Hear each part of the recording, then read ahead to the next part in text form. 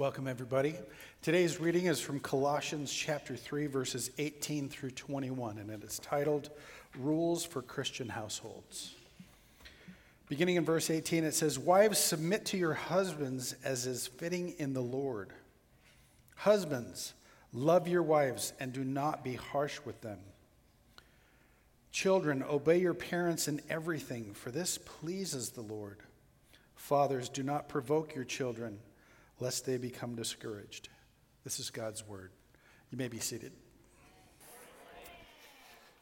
Jesus is the missing piece of the puzzle. Let me kind of get my stuff here all set up. Let's see. My computer has optical recognition, and it just realized it's me. Hello there, Siri, or computer, as they said in the movie 2000, was it Odyssey, Space Odyssey 2000, whatever it was? Hello, Hal. I like to use movie quotes and famous quotes to kind of remind me of stuff and make a point sometime. So, hey, we're talking about harmony in the home today. That was the verse that you read, and we're going to get to that soon enough. I want to kind of lay the stage. First of all, we've been talking about Colossians and our completeness in Christ. And I want to start with a conversation about Jerry Maguire. How many of you remember that movie? There you go. That's one of the... Show me the money. There were a number of great quotes from that. And by the way, appreciate the interaction. Those of you who have taken the Love Your Marriage class know I liked a little bit of banter. You can tease me. I'm perfectly fine with that. You can shout out an answer. That's fine too. The more the better. So just because we're in church on Sunday doesn't mean we can't have fun, right? It's a joy to serve the Lord and be with others who love the Lord. So we should just be able to be free and family, and that means you get to tease each other, including me. So anyway, Jerry Maguire, yes, show me the money. That was one. The other one was something about a Quan, whatever that was. And then, of course, the one that probably fits most for this particular series that we're in. There you go. He walks into the room, a home full of ladies who were male bashing. He's had this big night on the football field and realized what's really, truly important to him, and what he needs more than anything in the world is Renee Zellweger. And so with tears in his eyes, he approaches the room, embarrassing himself in front of the women, and he says those very, very memorable words, "You complete me." Yeah. I'm not going to repeat what she said, because it's equally as stupid. So 36 years ago, when I met my wife, I have to say there was a little Jerry Maguire in me as well. My wife, true. I think there's a little Jerry Maguire in all of us, actually. It's very natural to look across the horizontal plane for completeness and to fulfill our needs. And sometimes the need we have is to be needed. Okay, so I'd met my wife, and we were dating for a while, and she had 2 kids from a prior marriage. She had a curiosity for the Lord. She hadn't made a full commitment to that, hadn't been baptized yet, but I'd been a Christian for about 3 years. And so some of the thing I thought would be a way I could fill that need and feel needed was share the love of Christ with her, right? It's a good thing, but maybe not with the best motives or reasons, right? So although I had a good heart, there was still something in me that kind of liked being needed for spiritual wisdom, okay? And then there was those 2 boys, precious little ones, probably 3-ish and 4-ish. One with Coke bottle glasses and hungry and in need. And they needed a dad. And so I needed to be needed like that too. And that's a good thing. It's not a great thing or an ultimate thing. But so it's common. I just share that with you. So Jerry Maguire, as much as he's worthy of our banter on him or comments, I'm kind of like Jerry Maguire too. And maybe you are as well. So, nothing will disrupt harmony in the home or in our relationships more than codependent, consumer, creation-focused relationships. Our completeness in Christ is our catalyst to harmony with God. Others within the body of Christ and those within our homes. It's actually our completeness that motivates us to be committed contributors and not consumers. Okay? Scripture says this, out of the abundance of love we received, we will freely give, right? Freely you've received, freely you'll give. Luke says those who have been forgiven much, love much. The opposite is actually true as well. If we are struggling being loving or forgiving, it's because we have not fathomed the love and forgiveness we received, as simple as that. I love that Luke says this, that God has this thing I like to call responsive reciprocity. That's a fancy word. You can try and write that down. But basically it says something like this. Give, it will be given unto you, pressed down and overflowing onto your lap. You cannot outgive God. If you give God's love out, you can't outgive him in that. And boy, I'll tell you what, it will be given back to you in magnified form. Even when you give it, and especially when you give it to those who don't deserve it, those who are not lovely or lovable. Yeah. Matthew says this in 5:46, part of the Sermon on the Mount stuff. It's one of my favorite verses to talk about love. He says, if you love those who love you, what reward is there in that? And just prior to that, he was talking about blessing those who persecute you and all that other stuff. So, it's an all too common mistake for Christians and non-believers to try and find completeness in created things. That's Romans 1:25. God created and designed the marriage relationship. He designed it to function harmoniously to fulfill a specific purpose on the planet. Genesis 2:18 talks about when he finally made Eve, he said, it was not good, this is good, right? I know I'm talking in the context of today's verses about marriages, but I want to tell you that harmony within our body of Christ is the family here. We're a home of ourselves, okay? So harmony within whatever relationships you have is important, right? Certainly in the home environment, which we're talking about. But if you're not married, this is still for you, right? If you're not married, then Christ, ladies, if you're not married, Christ is your husband, and he wants to have harmony with you, and he wants to put you under his protection, and he wants to provide for you. He wants to do the same things he wants earthly husbands to do for their wives here. So just be aware that this is not, I know this is a marriage verse and a home thing, but I'm sure God's not limited. He can do something with what we share today when it comes from his word. So Genesis goes on from there to say, the two shall become one, but that does not mean that two halves will ever make a whole. When couples discover that their two halves didn't make a whole, they often try to fill the void by creating things. They have kids.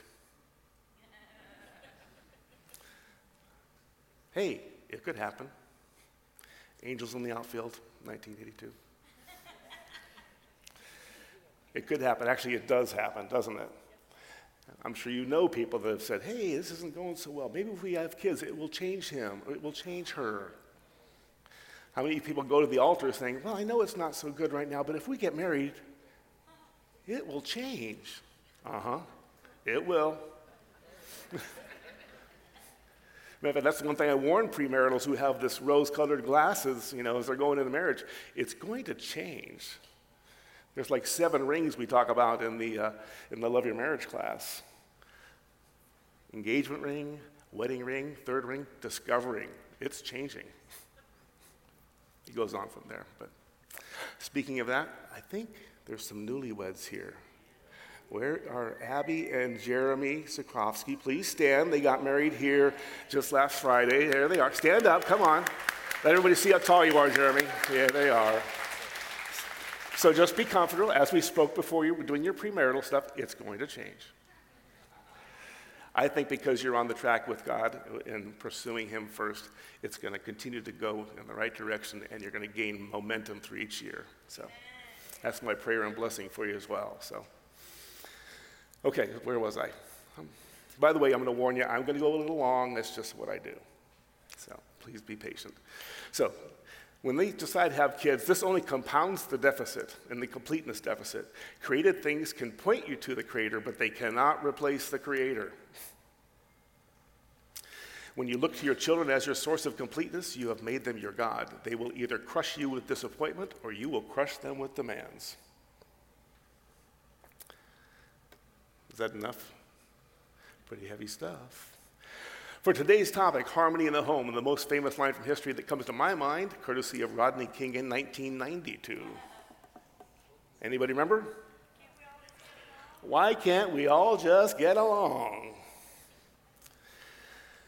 Well, harmony amongst us, the body of Christ, and harmony within our homes is God's will. There's lots of scriptures that suggest that. God wants unity of the Spirit, the bond of peace. He wants us to be one with one another. He wants us as a body here to get along, to be harmonious. God definitely says lots of scriptures about that.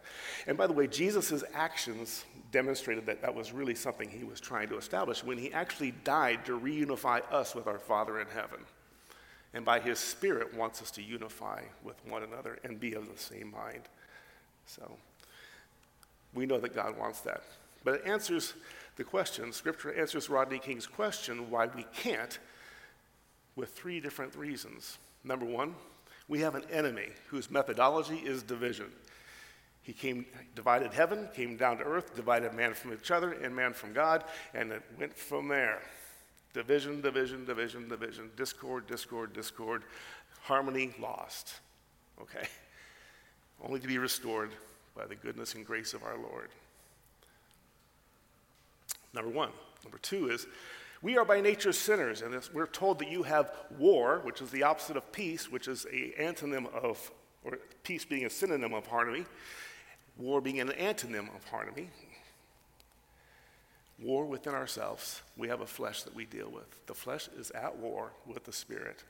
And frankly, I have to admit, I have a pretty selfish bent now and then. I think of myself pretty often. I do like to be served. Right? So you have your flesh. Oh, what did I just do there? There we go. I don't know what I'm doing with my computer. Number three, we have the pressures of this world, right? They're intensifying as we go year after year. Those pressures in the social element are telling us to do things that we know are not God's will. They're encouraging us to be compliant in those things or even complicit. And I'm telling you, it's getting harder and harder. And the influences on our children are getting more and more insidious and crafted. I've been told to forewarn people about the movie Red. So necromancy is an abomination. So let that be said. Okay, so you have self, society, and Satan that are against it. That's why it's so hard to have harmony. But God said that these are no match for him. They're no match for his promises, and they're no match for his power in our lives. If your spirit is willing but weak, perfect. Your need for God is an invitation to see his kingdom power in the middle of your little kingdom here on earth, in your homes. And your homes are little kingdoms that God has entrusted to you. Last week's message, we had all kinds of very helpful directives and hints and helpful tools from the God's scripture to how to create harmony in our relationships with compassion and kindness, gentleness, forgiveness, truth and love confrontation. Today I'm going to share 4 key attitudes to harmony in our homes, and then we'll look at today's scripture and we'll discover God's design and directives therein for creating and maintaining harmony in our homes. Harmony matters. Harmony in our relationships, in our homes, and elsewhere is evidence that we are a part of God's body of Christ on mission. That mission to be God-glorifying, to be salt, to be light, and to be a source of his love.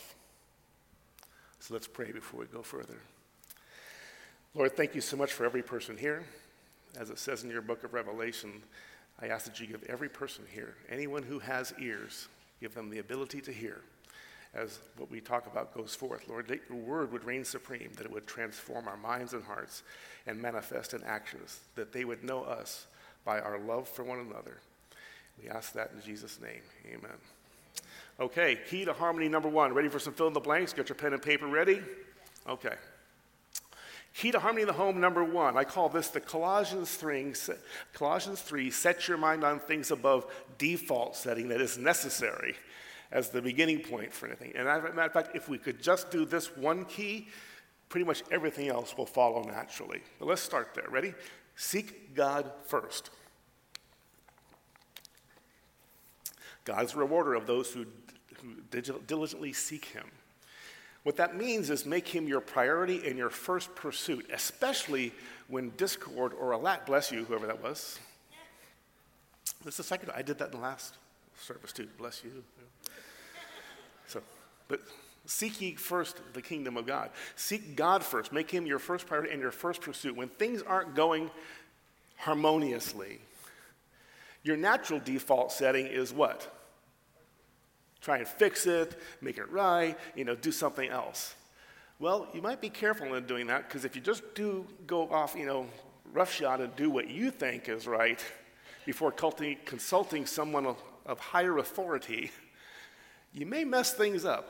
Matter of fact, if you try and take control or try and muscle up through, or try to do something godly, that's flesh. And when you do it on your own, guess who gets the credit? I was an awesome husband. I'm such a harmony maker. Pride comes before a fall, my friend, and how great that fall shall be. Be very careful. The pathway to heaven is a low path. It's a humble path. So, just saying, make God first. Make him the one you first go to. And that takes some practice, by the way, because that's not your natural bent. So when something's not harmonious, the first thing you do is you seek your Father in heaven and say, what's going on? Lord, help me see this as you see it. What do you think is the best thing to do? What does your word say? Here's your next one. Love God foremost, more than anyone, anything, or any place. I could tell you once I got married, I still do. I am madly in love with my wife. I am. More madly in love today than ever before, actually. But there was a time, again, I loved her out of her need to love me and to be loved. I made her my God, my little mini God, right? Sure, I love the Lord, but those were shoes too big for her to fill. God never intended the temporal with the temporary to fill the need of the infinite. That's just too much to ask of anyone. So I say, love your God more. Love him more than you love your wife. And your wife will have the husband she dreamed of. Wives, love your Lord more than you love your husband. And your husband will have the wife he dreamed of. That's the most important thing. Our counselor flat out told us that when I was in the counseling room and we're both, firing bullets back across the table saying, well, she did this and he did that. Yeah, he never, all that. He separated us and said, listen, here's a scripture, tells you about taking the log out of your own eye. And then he said, you worry about you and let God take care of her. You do what God says and trust him with the results with your wife. My wife is a dreamboat. I mean it. Love God first and foremost. Make God the foundation. Build your house on the rock. Don't build it on sand, okay? The ways of the world, what the world tells you is right, don't listen to that garbage, okay? Build it on the rock. There's some scriptures there that talk about all those things. We've heard them before. So I saw a t-shirt that I really liked a lot. And we talk about harmony and peace. And the t-shirt said this, KNOWGOD, capital G, know God. Then it had a comma. And the next thing it said was NO, capital G, no peace. No God, no peace, no God, no peace. I thought it was pretty profound, actually. So what harmony isn't? Let's go through some antonyms and dissonance, or antonyms and synonyms, and kind of help you get a little bit of a picture for what this is, what harmony isn't. Harmony is not dissonance. Dissonance is like a clinker, right? It's an off note. Other words for that would be dissension or discord. In music, it would be when someone plays discord and somebody mistakenly plays that chord. Ba-dum-bum. Sorry, but it's true. When you're not playing the same chords or the same notes that you're supposed to be playing, you have discord.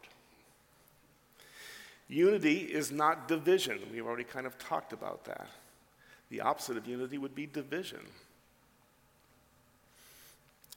Peace, or was it war? By the way, there's time for war with righteous anger for righteous purposes, okay? There's a time to say no to things, right? It should never be peace at any price, because that would be harmony or love for the world, right? Fellowship with the deeds of darkness is what that would be, or could be. It's order and not chaos. Now, just so you know, there can be a lot of order and a lot of joy in chaos in a family, okay? Some of you guys know what I'm talking about. Some of you grandpas like me, nothing is more joyous than the whole chaos when you got 2 great-grandkids and 6 other grandchildren and the other family members all together tearing your house apart. You know, there's a lot of joy in that. But we're talking about chaos. This is like order, chaos, clarity versus confusion. Another result of chaos is anarchy. The good news is if that's your condition today, God is a master of taking messes and making them into masterpieces. My life included, yours as well. Praise God. Harmony is a musical term. It describes the coming together of different notes to create resonance, a fullness. Usually it's in a 3-note triad, similar to the Trinity. And isn't that interesting? Resonance is a fullness. It's a magnified dimension of impact upon the ears that's more enjoyable. God wants that to be your marriages. He wants them to resonate and extend that resonation over time in ways that are God-glorifying. He wants them to be bright and full. He wants people to look at your relationships, both in marriages or even here, and go, people should see that and go, what is going on? Do you hear the way they talk to each other? Do you sense the love that they have for each other? Did you hear them encouraging one another? Did you hear them casting burdens on each other's shoulders and how that one girl prayed for that other person? We should look very different. And the harmony we share here and within our homes should have resonation throughout the entire planet. The Trinity is a perfect example, so is marriage. Different things doing different things, doing the same thing to accomplish the same mission. So different things doing something to pursue the same objective. When our marriages and homes are harmonious, they fully resonate. They glorify God. When they don't have harmony, the opposite is equally true. The problem is you have resonation either way. It does last, but the impact is very different. So let me talk a little bit about the Trinity as I kind of line out some things that you may not have ever considered before, and we're going to get to them in Scripture. So the Trinity, we have what? Father, Son, Holy Spirit, right? All different positions, equal in godliness, right? Father in heaven does something very different than what Jesus did. Holy Spirit does something very different than what Jesus and the Father did. But they all work harmoniously together to accomplish His will in our lives and here. Are you tracking with me? Guess what the Scripture says about husbands? It says, love your wife like Christ gave Himself up for her, washed her with the Word. Guess what He says about the wives? You were made to be a helpmate, suitable for Him. Helpmate, that's described in Genesis is the same word that's used as the helper that Jesus said would ascend upon the disciples in Acts. The helper does what? He helps Christ go forward. He supports Christ in the endeavor. Quietly, right? Gently, like a wind that brushes through. Wives, suitable, helpmate. Husbands, servant, sacrificial lover of your wife and children and those to whom he's entrusted to you. All submitting under the Trinity of God. Picture that. You have a tall order, guys. Ladies, you have a tall order as well. The Trinity is the perfect, harmonious relationship. And when we submit to the Trinity and create our own Trinity and exercise our roles, harmony will be established in our homes. Harmony does not require sameness of means. They all do something different. But it does require sameness of mind and sameness of mission.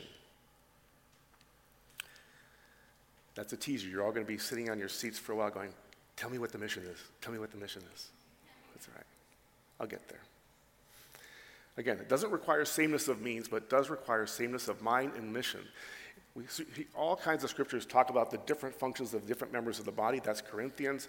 Philippians talks about being of the same love, same spirit and mind. Romans talks about living in harmony. Acts 2 talks about living in accord.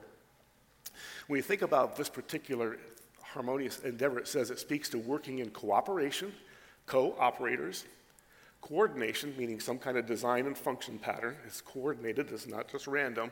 And then collaborative speaks to the differences of the individuals doing different things, right? But they're all working towards the same end. And for that, we need to know what the mission is, and I will get to that. Key to harmony in the home, number 2. Everyone in the home, little ones included, need to learn or must know what the mission is. They must be of the same mind on the same mission, but they need to know what the mission is. This speaks to vision. Vision is a picture of the future that creates a passion within to pursue it. Where there is no vision, Proverbs 19 tells us what happens. People go astray. People die, it says. Have you heard that proverb before? Where there is no vision? You guys are kind of quiet. Told you could interact. Yeah, people die. So when there is no mission and no vision, there is no harmony. And therefore, people are doing whatever they want to. People go astray, and that means they're not on the same mission anymore, which means you have an unequally yoked and divided household. Okay? Sounds pretty crazy, doesn't it? Everybody wants to go their own way. G.I. Joe says this. I love G.I. Joe. Are you tired of my favorite quotes yet? What does G.I. Joe say? Knowing is half the battle. Thank you, Tim. Appreciate that. Knowing is half the battle. The other half is doing something about it. So we're doing something with that knowledge, right? Good job. So mission aptitude equals mission attitudes. We need to know what the mission is in order for our attitudes and passion to be fulfilled. We need to learn how to communicate the mission. Husbands, you are the priest of your household. You need to lead this communication content. It's up to you. If you have the mission and you know what it is, it's up to you to lead the content communication to your homes and keep the home on mission. You need to share the truth with love and the love you've received. So you lead. Wives, you're the priestess. Husband, priest, lead. Wife, priestess, you temper the delivery of that content.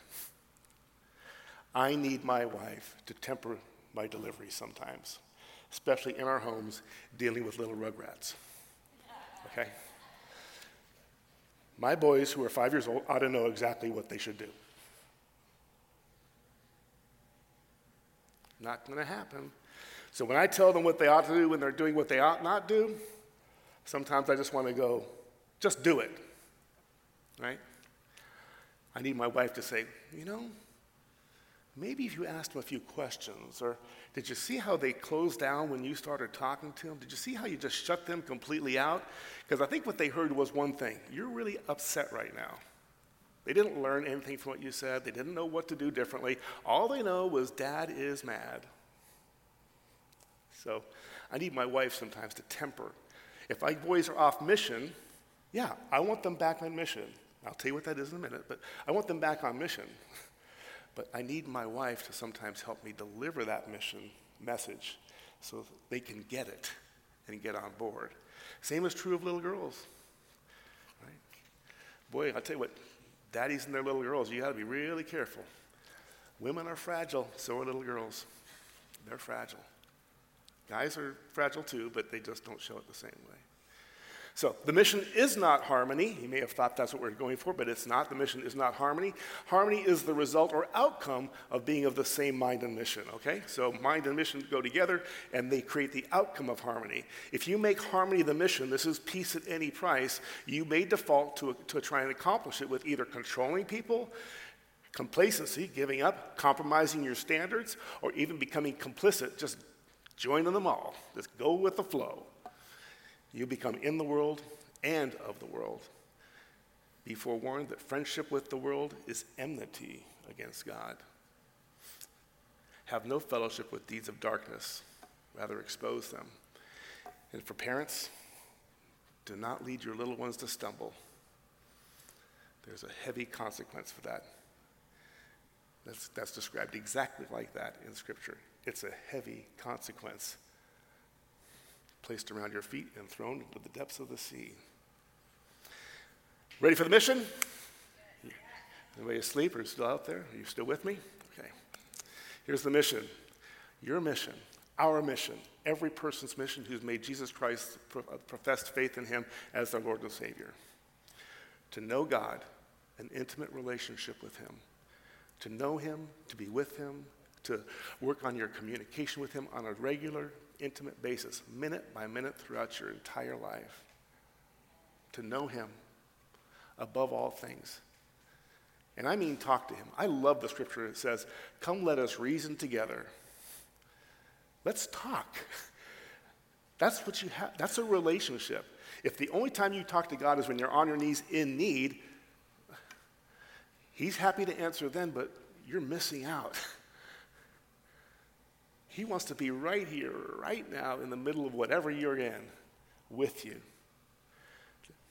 He wants you to know him. And he wants you, by knowing him, to make him known. That's your mission. To know God and to make him known. So let me ask you, how comfortable would you be if we put one of those spy cams in every room of your household or in your car as you drove around town? And that's the mission. You're trying to make him known and make it obvious that you know him, and you're talking to him all the time. Well, if you aren't talking to him all the time, are you going to make him known? Would what we see on the little spy cam say, oh, they must be following Jesus? Man, look at the love. Look at the words that come out of their mouth. Look at that compassion. My goodness, did you see them pull over and help that old lady across the street? Would you see things like that? How about in your homes when your wife is acting unbecomingly and your children are going crazy? Would we see a camera that says, look at that. Praise God. What a wonderful Christian. That guy must really love the Lord. Not in my house every day. Not in my car every day. Not for sure. That's the mission. If we could just embrace that as you walk out these doors and say, how's my relationship with you, Lord? What's on your mind today? What are you doing in me? What do you want me to do? What's the most important thing to deal with today? Lord, am I going to be able to make you known by what I say and do to my wife and my kids and anybody who crosses my path? Will I be your voice to them? Will I be your hands and feet? Colossians talks about letting the word dwell within us that we would manifest it in songs of praise. Corinthians talks about doing whatever, everything, all for God's glory. Deuteronomy tells us to fathers and mothers to talk about the things of God when you walk, when you rise, when you lie down. every minute, every day, knowing God and making him known. Because we're self-focused sinners and live in a fallen world with other self-focused sinners, like little kids like this, like big ones like me and you, we should not expect a constant state of harmony with others. Expectations often lead to disappointment, don't they? They lead us to setting standards of performance for others that are very, very dangerous. Because once they don't meet our standard, we act as God and think they deserve our judgment. But we shouldn't expect a constant state of harmony with others in our homes or with our God. Sometimes you'll feel out of harmony with God, and that's really good too. It's okay to feel out of harmony with God. Don't get judgy. Everybody needs a little grace. Expect ebbs and flows in all those relationships. A lack of harmony is telling you something. It's important to understand what it is saying to you or about those people that you're dealing with that aren't in harmony with you. It's important to ask those questions and ask for wisdom and listen for the answers, to be still and know that God is God and he will answer. If you need wisdom, he says, I will be happy to answer that for you. I will impart it to you in abundance without regret or remorse or retribution or any kind of concern. I will not hesitate. James tells us that. So first of all, what's it saying to you? James tells us what causes fights among us is the fights that war within us. It's that lack of completeness within that we're trying to fulfill here in the horizontal plane. We want those passions fulfilled, and we're not getting our way, and that creates wars among us, okay?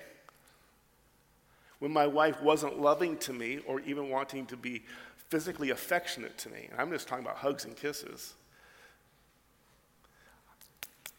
I deserve that. I'm working hard. I gotta come home and I should get a hug and a kiss.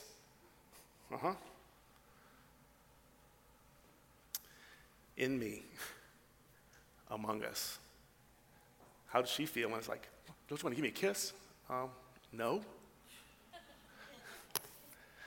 Would you like to say hello first or something? Or how was my day? By the way, quite honestly, if you've noticed, I always hug and kiss my wife when we say hello, when we say goodbye, when we go to night. Bless you again. I'm just saying, we should not be expecting things. It's the wars among us that we evidence of wars within us. When we do encounter difficult situations, we're told to count it joy because God's doing work in us. Don't be surprised. We were warned. You should expect it. Storms are going to come, but they're all intended for God's good and glory. I love Psalm 139. It says this, search me, O Lord, if there's anything within me. And by the way, that's not me mulling over and obsessing. It's me asking God to search my heart and reveal it to me. James 1:19 is really one of the best verses you could ever memorize if you want to talk about how to engage with people or try to understand what's going on for them and why they're not in harmony with them. Write it down, James 1:19. It's not in your notes. It says this, let everyone be quick to hear, bless you, slow to speak, and slow to anger, for the anger of man will never accomplish the righteousness of God. In other words, anger will just create more discord and disharmony. You tracking with that? What it does say is this, quick to hear, you better ask some questions, listen carefully, be slow to speak, think before you open up this and lay a whirlwind out there, and watch your emotional state. You might be angry, offended, bothered, irritated, frustrated, tired, hungry, hangry. You got to know where you're at before you do that you might restore it. Because if you lay a can of anger out there, it won't accomplish righteousness. Okay, key number 3. Embrace your Lord as you welcome the opportunities. Expect opposition and obstacles. Imperfect people, yourself included, in situations are opportunities for us to experience God. And you can just circle these things. In these obstacles, The opportunity is to experience God's power. In your weakness, he is strong. And when he does the work, he gets the praise. You get to experience his presence. You draw nearer to him, he draws nearer to you, and he's with you in the moment, for you, moving with you, strengthening you. And you have the supernatural peace that passes all understanding because of that. That brings calm to the storm and harmony where there was discord. That's a miraculous experience. That's the intervention of the Holy Spirit. And you have an opportunity to experience that. Or you can choose not. What's he going to do through that? He's going to redeem, restore, or refine either you or the individuals you're dealing with. Maybe you need the redemption. Maybe you need the restoration, something that was lost and now is to be found. Maybe you just need to be refined a little bit. I could use a little refining all the time. I'm glad that Philippians tells me this. He who began a good work in you will complete it in the day of Christ Jesus. Thank you, Lord, that I'm comforted by the fact that I am in process. I can set my expectations at a reasonable level and expect the fact that the righteous man falls 7 times but gets back up. Okay? So, personally, sometimes I said this, I can't drive in traffic without losing my cool. I just can't. Sometimes, like I said, my kids got on my nerves. Not here, but prior co-workers disappointed me. There's financial stresses. Illnesses can interrupt your harmony. Death. Romans tells us, but for as much as it depends on you, be at peace with all. In spite of all of it, be still and know, I am the Lord. I am with you. My power will manifest in your weakness. I am redeeming you, restoring you, refining you through this discord. So don't avoid discord. Don't expect it to always be perfect, because it won't. But expect that that in itself has a purpose too. Recap.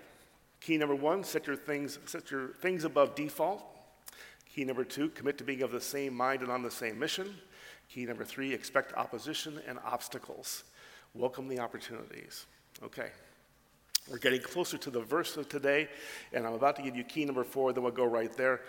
But I want to boldly go where no man likes to go before we head toward the next text. I need to talk to you about a word that is very unpopular. It's in the Bible, and it's especially unpopular with women for good reason.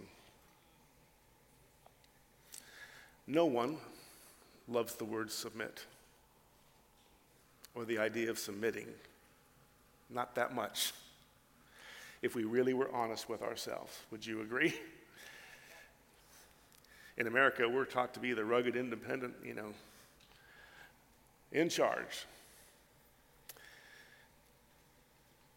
So I'm going to address the aversion for women. This verse does say that, and it means it for good reasons. It's part of God putting the design in order. But no woman should ever submit to anyone, husband, wife, or whatever, if they aren't telling you or showing you the way to doing something righteous. If they're telling you to do something that is morally wrong, you have the right to say, honey, I love you, no. And you have a responsibility to say that. You would not be light in your own household to your husband if you submitted to that. Correct? Is that clear enough? The reason why no one likes to submit, guys don't like it mostly because it sounds weak. Okay? Like lesser. Somebody else is in charge of me. We don't like that. But the reason why we should or would is because we would trust the person we're submitting to. If we knew the person that was leading us, that was worthy of us to put our trust and faith in them because they had our best interests in mind and they were looking out for us, we would be more willing to say, yes, I'll do that. When God tells you his do's and don'ts, it's because he loves you and he wants you to experience his best, right? When he says don't do this, it's because he knows don't go up those stairs is an attractive thing for most of us, and we want to go that way, but he's saying, please don't. I love you too much.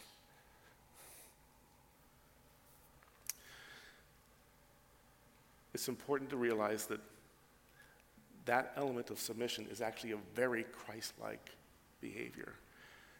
Christ himself had a real conversation with his Father in heaven at the most unbelievably high-pressure moment of his life in the garden. And what does he say? Oh, Lord, if it's possible,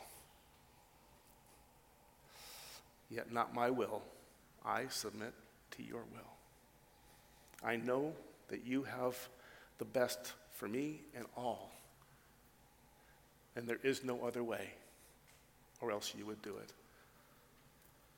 Now, you want to talk about strength under pressure? Guys, that is anything but weak. And we choose to submit to our Father and serve in our household and accept our role. It's going to be hard. It's not going to be easy, and you may not like it. But with God who's for you and with you, you can do it. You can do it.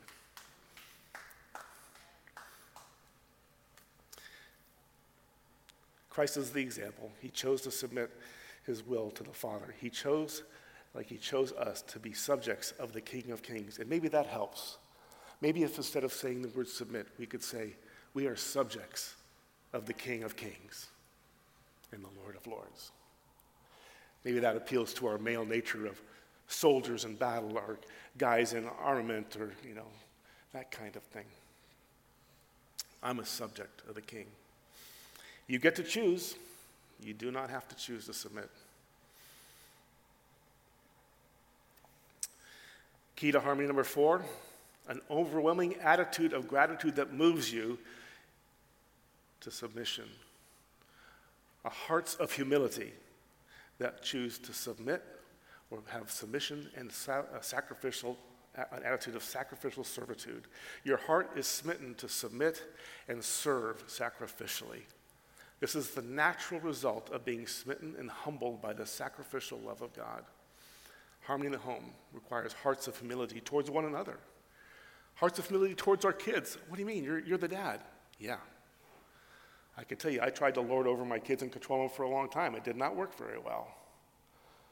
I needed my wife to temper my content and temper my discussions and temper my demeanor because I like to do this. What she said is, do this. Hey, what's going on here? Tell me how come you thought it was a good idea to set that cat on fire?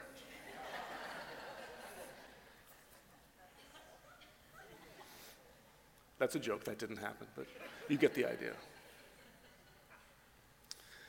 To come under and serve them. What am I serving them with? God's love, God's peace, God's patience, God's understanding. I am loving them and making God known to them by the way I interact with them as a humble servant unto them. I know my position. I am in charge. I've been charged to lead, and that's a heavy load to carry. That's not easy to do. It runs counter to I lead with this kind of thing, but no, God says lead with love. You want them to hear truth? Love first. Love builds the relationship and gives you the equity that they want to hear the truth. Hearts of humility. Submit to God.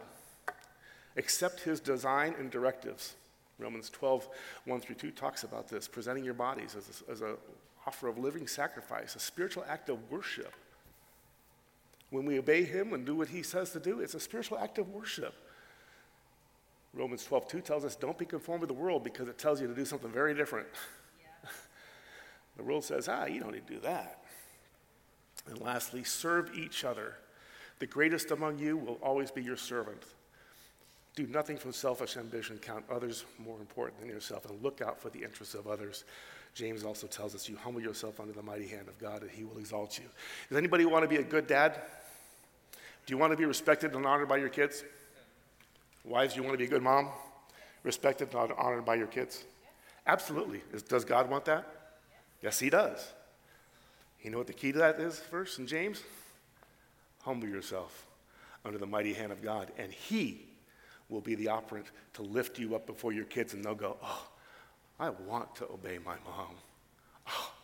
Oh, yeah, Dad, you lead, I'll follow.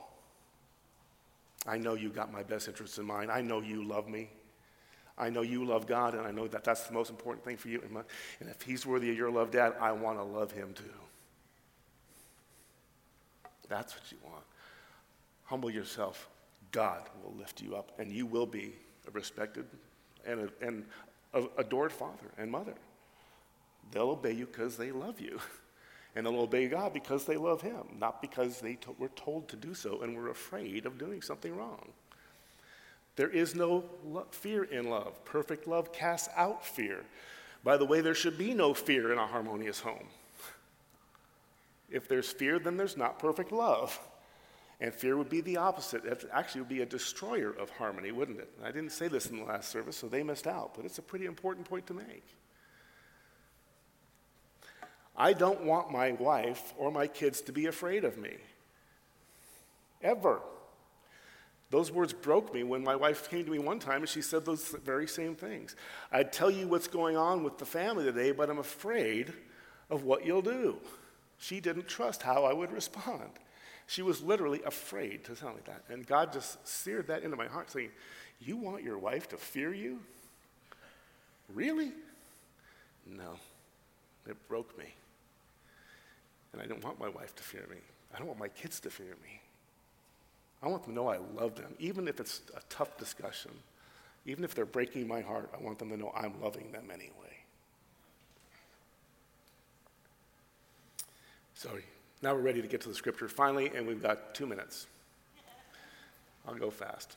So Colossians 3:18 and 5:21 of Ephesians both say similar things. They establish God's design and directives. Let's first look at the original design briefly in the Garden of Eden. Here's how it goes. God makes man. He says man it's not good that man is alone. He says, therefore, I'll make a helpmate suitable for him, parallel to the Holy Spirit, who will surround him, and bada bing, bada boom. Then they get to 3, and everything falls off. The wheels all fall off, and et cetera, et cetera. But I do want to say this to women. When they were created at the very, very onset, God made man from dust, and they made woman from. Ladies, you are amazing. You are worthy of every man's respect and honor. Scripture tells us we're supposed to do that. But just in that scripture alone, I like to say it this way. Women, you are mankind 2.0. I'm serious. There are things you do, ways you say things. You have this capacity of thinking and this emotional sensitivity and this intuition and this other stuff that I just don't get. I'm just me, okay? I just don't get it. And boy, I am willing to accept the fact that I am better with a helpmate by my side. She's intended to help me, and sometimes it hurts, but I need to just embrace it as part of the opportunity to say, hey, Lord, you're helping me through her. Help me just accept that and embrace that. Thank you, Lord, for that helpmate on my side. Women, you are amazing. You are not lesser than. Don't let anyone ever tell you that. You are both man and woman made in God's image, equal. And by the way, I might just say this. A lot of the spiritual work that gets done here in the church. Thank you, ladies. Serious. Guys, we can learn from that. So, here we go. So it says this, and now we're at the scripture. Colossians says it this way. Actually, I'll just jump to it because we're short on time. When I put the verses, Colossians 3:18 through 21, together with Ephesians 21 through 26, we hear the full context of what God's talking about for harmony in the homes. The first thing he says in Ephesians 21 that is not in Colossians, he says this, submit and serve one another out of reverence for Christ. It's your reverence for Christ that's your motivation to serve anybody. Reverence means, oh, Lord, thank you. Oh, Lord, you are so good. How could I not want to do that? You love me so much. You are worthy of praise. Then it goes to the ladies. So reverence and serving in that way, the humble attitude, is for husbands too. Guys, you don't get a pass. You're submitting to one another, submitting to Christ. Wives, submit to your own husbands as is fitting to the Lord. This is the caveat that says if they're telling you to do something that's not fitting to the Lord, what do you say? I love you? No. For the husband is the head of the wife, so he's setting it up. Guys, you've been given the lead. That's your role. If I was you, I'd consider how much fear and trepidation you might allow sink into your soul, because that's what I carry around when I think, how do I do this? Lord, please help me.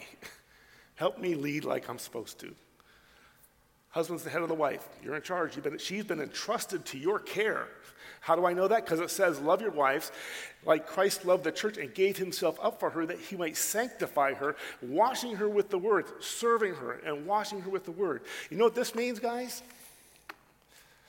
Pray with your wife. Pray God's word with your wife. There probably isn't a wife in this room that would say, or I don't want him to pray with me. Or most of them would say, I wish he'd pray more with me. Now, I want to tell you, that wasn't a natural thing for me either. I had my prayer closet, go to your father in secret kind of prayer time. When I got married, I thought that was good enough. But my wife asked me to pray with her, and it was awkward because now I had to be completely naked and not ashamed, vulnerable, professing my weaknesses and my need and my embarrassment and my faults, and ask God to forgive me and do it in front of her and ask him to help me be a better husband. I didn't say, Lord, make her a better wife, because that would have really caused problems. But pray with your wife. Please. You're a priest of your household. Be safe for her to approach you with her burdens and pray with her through those burdens. I'm telling you, it's one of the most intimate things you can do. And by the way, it's the spiritual foundation that makes the emotional foundation better, and that makes the physical foundation a whole lot better too. All those things work together, but that's the way it's built. So he sanctifies her. Do not be harsh or embittered. When it says do not, that means it's your natural bent, because she's different than you. She does things different than you, and sometimes it frustrates you. And if you don't get that out and get that worked through and communicate with your Lord about it, I'm telling you what happens is you'll get a seed of bitterness in your soul and in your heart, and then many will be defiled by it. There's lots of dysfunctional, disharmonious Christian homes where there's embitterment. And God warns us of that. It's not forgiving. It's not gracious. But he tells us, men, you might fight with that. You might struggle with that. Children, obey your parents in everything, for this pleases the Lord. And it goes back to dads again. Fathers, do not provoke your children, lest they become discouraged.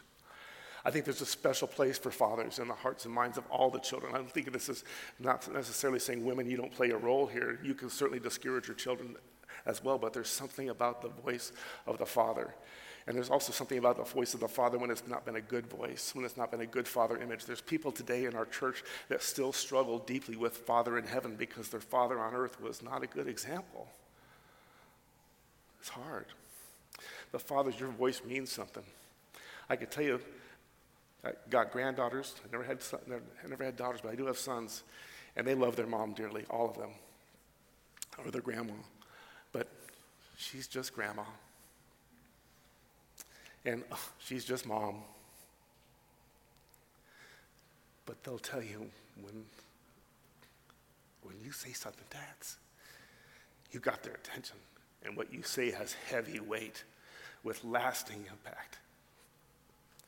Do not provoke your children. You know what provoking is? Discouraging them, being overly direct, overly objective, insensitive, unkind, unloving, ungentle, impatient.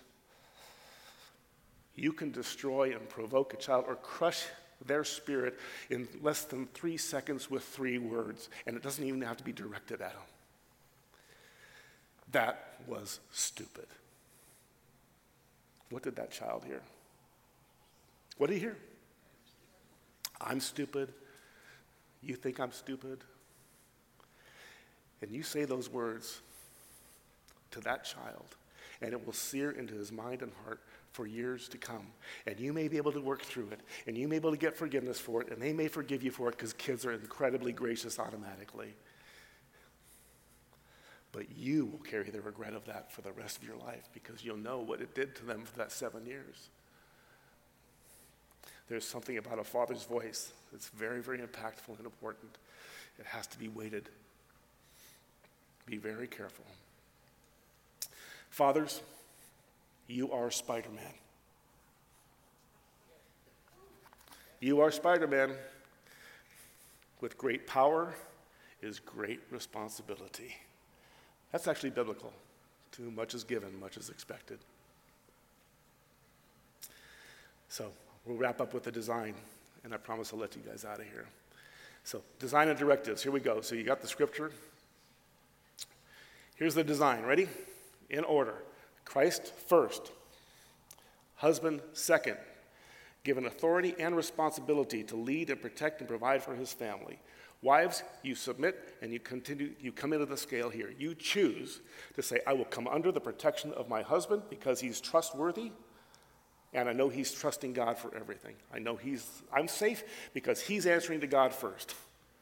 He's not going by the whims of the world or his own instincts. He's saying, Lord, what do you think? Lord, what do I do? Lord, how do we proceed? He's trustworthy because you know he's trusting all things to the Lord. Easy to follow that. Kids, you come under all that. See that math? Does that work? Is that clear? We could do it foundationally and talk of this as a pillar of strength. The husband, flip it completely upside down. The husband stands firmly rooted on the word of Christ like this. He uplifts and honors his wife and esteems her, and his wife goes forward with the kids, all of them being pushed heaven bound.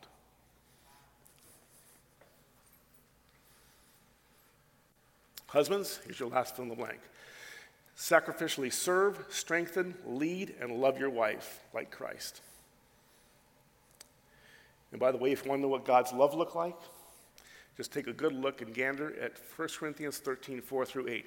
Every one of those things is gracious, merciful, Romans 5, 8, undeserved love manifest in actions and decisions, not when it's warm and fuzzy. God demonstrates his love for you when yet you were still sinners, he died for you. And his love looks like this. Love is patient. God is so patient with all of us. God has been unbelievably kind, and that's why he's motivated us to repent, right? God never boasts. He's not rude. He stands at the door and knocks on your heart and says, would you please open the door? You could go through the list. Every one of those. That's what our love for each other and what our love for our kids should look like. And guys, it's on you to lead that way. Okay, wives, support, surround him with support. Help him be stabilized because he's juggling a lot too, okay? He needs you to stabilize him. And he needs you to help create structure, at least in the home and in areas so that he knows. You know what? I love honeydews. I like to know what I need to do. And by the way, ladies, don't hint when it comes to that kind of structure stuff. If you need me to help you with something, please just be honest with you. We don't get hints really well.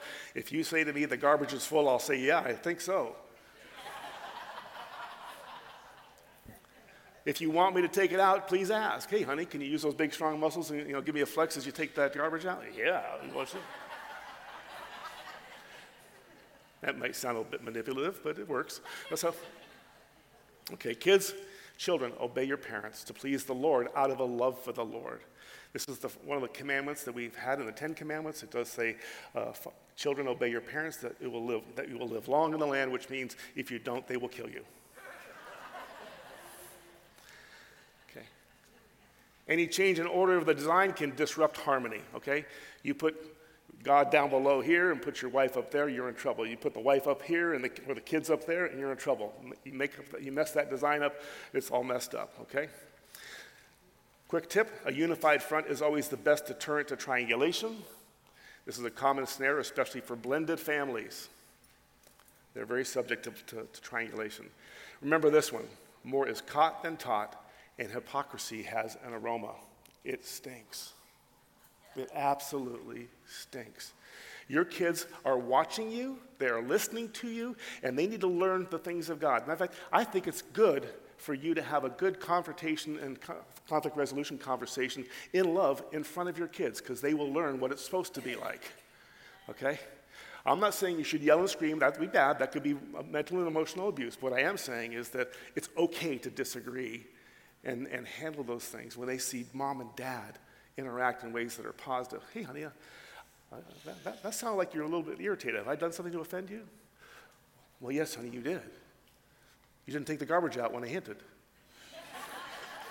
But anyway, they want to see it, but hypocrisy. Memorize these verses. Ephesians 4:29, nothing unwholesome comes out of your mouth, but yet will build up as is needed for the moment. James 1:19, be quick to hear, slow to speak, slow to anger. And here's the last one, talk about the power of the tongue. Proverbs 18, the power of life and death rest on your tongue. Be careful of what you say to each other and to your kids if you want harmony in the home. You want to cause death to harmony? I can cause that in about 3 seconds. I just showed you how. We'll skip the rest and I'll go to the blessing and let you guys get out of here. How's that? You can read that on your own. So I'm going to read some blessings for you. Jeremiah 32:39. I will give them one heart and one way so that they will always fear me for their own good and the good of their children after them. I will give them singleness of heart and action so that they will always fear me and that all will go well for them and for their children after them. Isaiah 59:21. This is my covenant with them, says the Lord. My spirit who is on you will not depart from you, and my words that I have put in your mouth will always be on your lips, on the lips of your children and on the lips of their descendants, from this time on and forever. So says the Lord. I'm going to pray right now, reminding you that there'll be baptism classes over here if you wish to get baptized or know someone who does. I'll be up front to pray for you as well afterwards if you need anything or you want to kind of throw me on the bus or something like that. But anyway, let's pray. Lord, thank you so much for your word that has gone forth. We pray that it resonates and has impact and develops momentum over the days and weeks ahead. Lord, continue to mold us into the image of your Son through all the things that we encounter. Lord, that you would bring harmony to us as a body of Christ and harmony in our homes through hearts of humility, a willingness to submit to your directives, and Lord, a desire to serve others more than ourselves. In Jesus' name, amen.